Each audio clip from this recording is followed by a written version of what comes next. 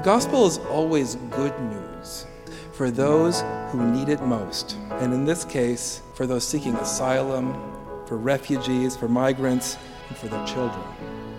As faithful people, how are we going to respond? This is the Living Prophets Podcast, and I'm your host, Mark Maxmeister.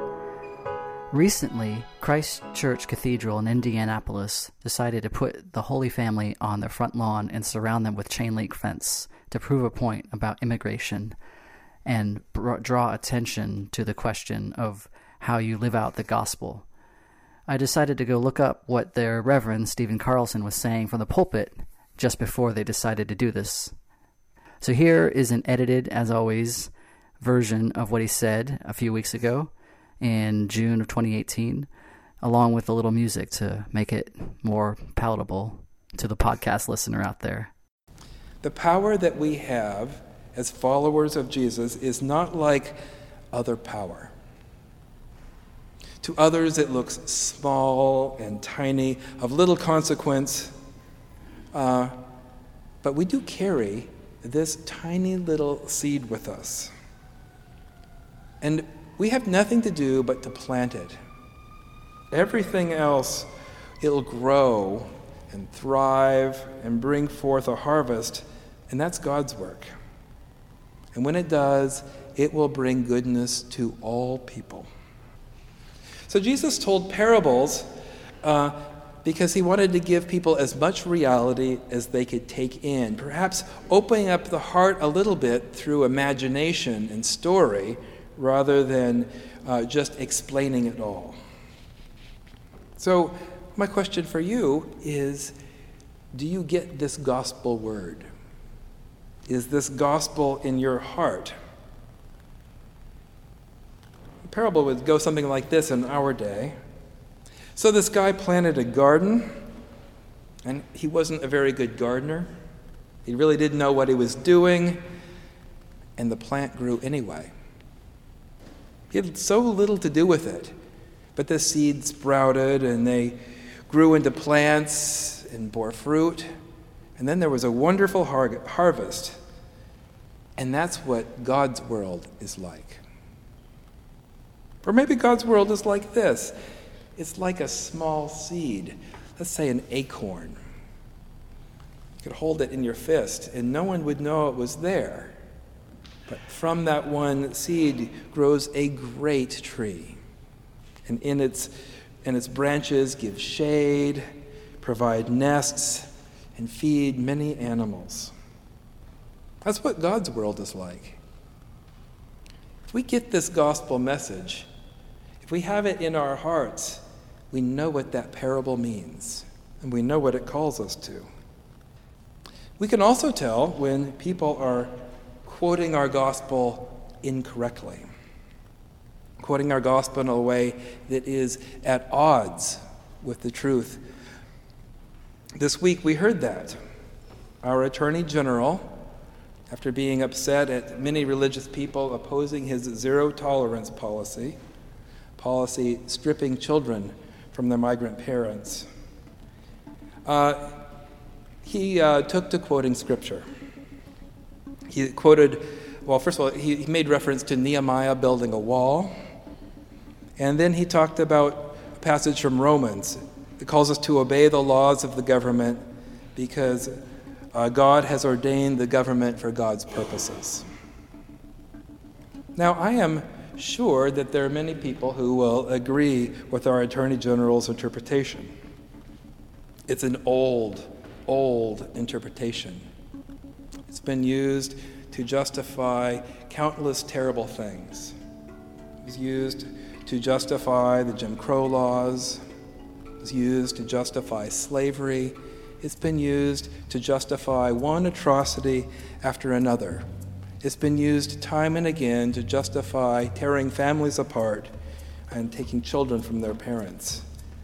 This lesson has a horrible history, and many people believe it, but I know it is not the gospel.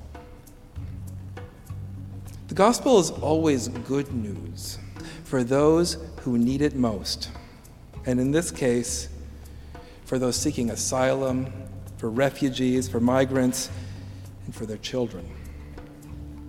If it isn't good news for these folks, it's not the gospel. The gospel always takes what is small, little, of no consequence, and lifts it up, like mustard seeds or acorns. The gospel says that those that we think are last will be first, and those that we think are at the bottom are actually at the top in God's eyes. This message is throughout our Christian gospel. Very early, Mary sings the Magnificat. The Lord has mercy on those who fear him in every generation. He has shown the strength of his arm. He has scattered the proud in their conceit. He's cast down the mighty from their thrones and lifted up the lowly. He has filled the hungry with good things, but the rich he has sent away empty. That's the gospel. That's the gospel of the mustard seed and the acorn and the plants that grow and provide for all.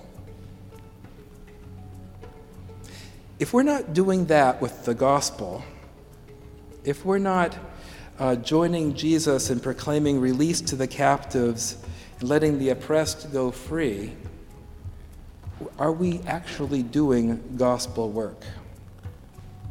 There are lots of religions, Christian faiths, that are about really keeping everybody in their place. But that's never the gospel. I'm not going to argue Scripture with the Attorney General because it isn't the gospel, and arguing simply won't work. No one's ever been argued into the gospel. There are a lot of people who think that earnest debate is going to change people's hearts and minds, and that almost never happens. As faithful people, how are we going to respond? I think this is the moment to make a stand. Well, unlike the church in Rome to whom Paul was writing, we're not stuck with an imperial government. We live in a democracy with people whom we elect. And it is time for us to speak out to our elected officials and talk a little gospel.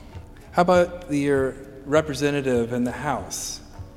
How has that person responded to this great evil? Call. Make your voices heard. Cite Scripture. Cite your conscience. But don't stop there. I am pretty certain that there is going to be action about this in the coming weeks.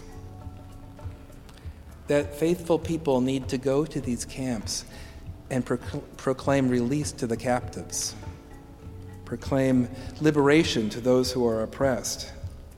And we're going to need people to go and confront this great evil and say, we can't let this stand. If we don't make our stand here, at the imprisoning of children, do we deserve the freedoms we have? What we are going to do is we're going to march forward and we're going to carry our gospel seed with us, that mustard seed, that acorn. And it looks so small, it looks so inconsequential against the powers that we're facing. But if we know the gospel, we know that in that seed is everything. And that seed can move mountains, it can move policies, and it can move hearts. It can give shelter, food, and clothing. It can provide mercy and welcome and care to the smallest and most vulnerable of God's creatures. Let the little children come to me and forbid them not. For to such as these belong God's kingdom. Let those who have ears listen.